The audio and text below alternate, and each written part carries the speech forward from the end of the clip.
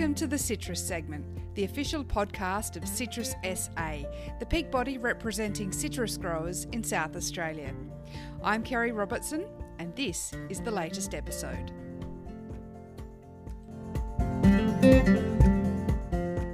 Don Thorpe has spent decades working in the horticultural spray application sector and is the owner and director of Horticultural Spraying Specialists. Citrus SA brought Don to Waikerie to conduct a spray technology workshop for growers. I caught up with Don afterwards and started our conversation by asking him what was the focus of his presentation. The main thing was to look at the fundamentals of successful spray application, particularly obviously in citrus on that particular day. That was the main aim of the day, but also just to go through some a bit of a sprayer health check with the guys, so that they guys and girls, so they could get a bit of an insight into the sorts of things to look for if things aren't going well. Perhaps you could run us through a bit of a sprayer health check. What do people need to look for? What we generally do is have a machine available to inspect and to discuss and talk about. So we start at the front end, if you like, the pump, the liquid delivery system. We explore that.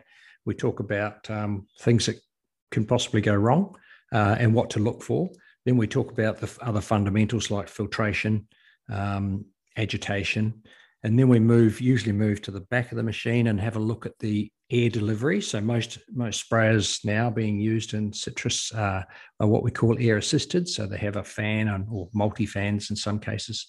So we talk about that, and then we talk about other bits and pieces like nozzle technology, nozzle wear, and also control systems.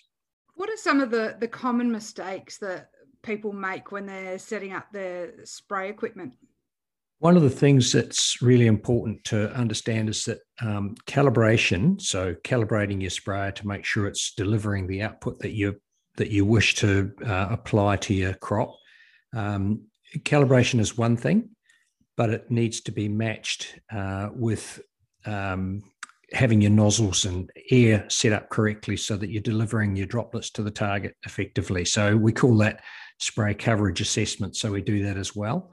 One of the common mistakes I see, or one of the common misconceptions, is that if you've calibrated your sprayer, it's all set to go. Whereas really what you need to do is calibrate it first and then start experimenting to make sure it's set up correctly. What were some of the main questions that you were asked at the workshop at Waikerie? Actually, they were a fantastic group of growers. And we sort of started the day with a bit of theory, and that was more around some of the, fundamentals, as I mentioned before, what things people are doing around the world to improve their application. From that, when we went outside, the questions started to float.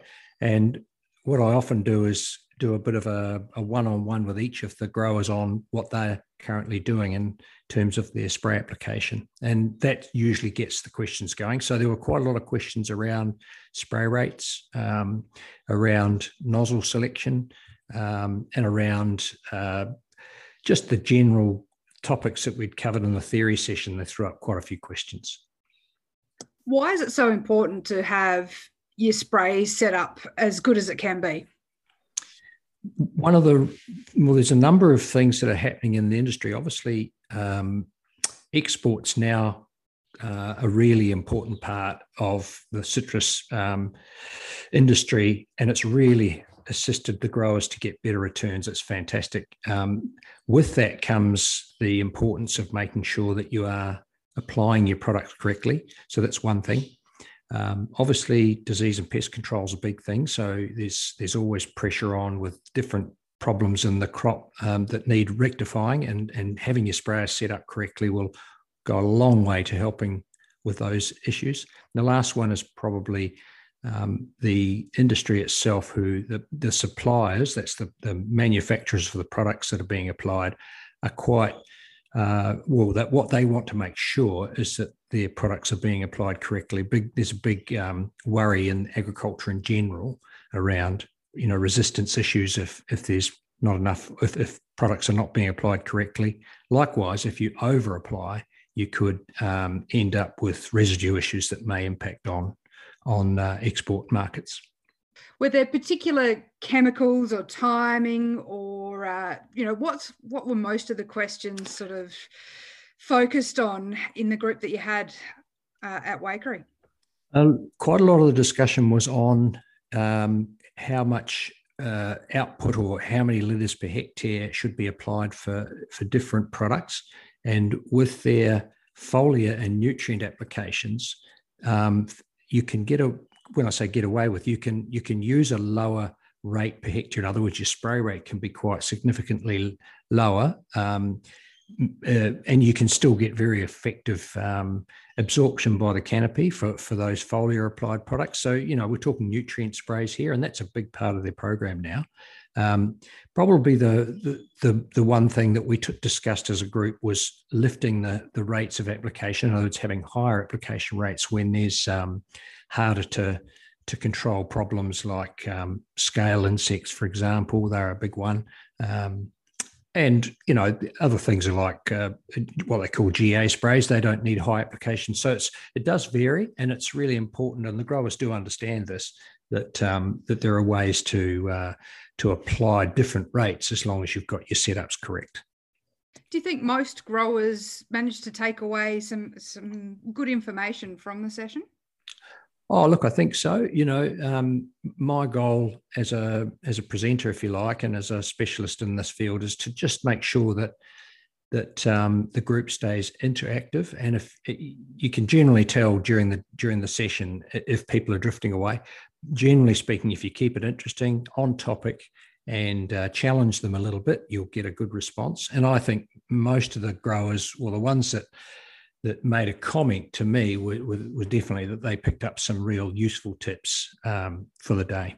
Was there anything else you'd like to add?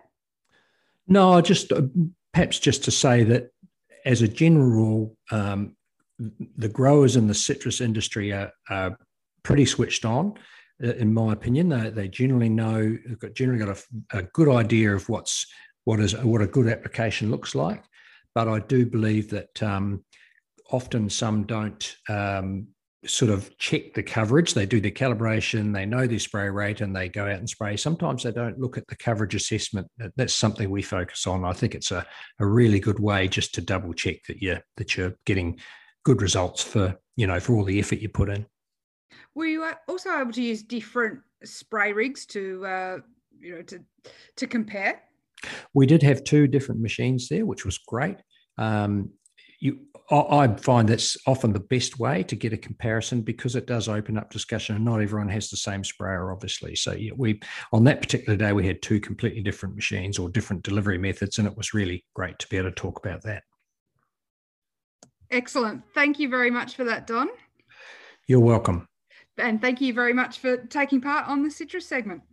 Oh, I've really enjoyed it, and I've really enjoyed working with the industry. They're a great bunch. Thanks for listening to the Citrus segment, the podcast produced by Citrus South Australia. If you like what you heard, please subscribe so you don't miss an episode.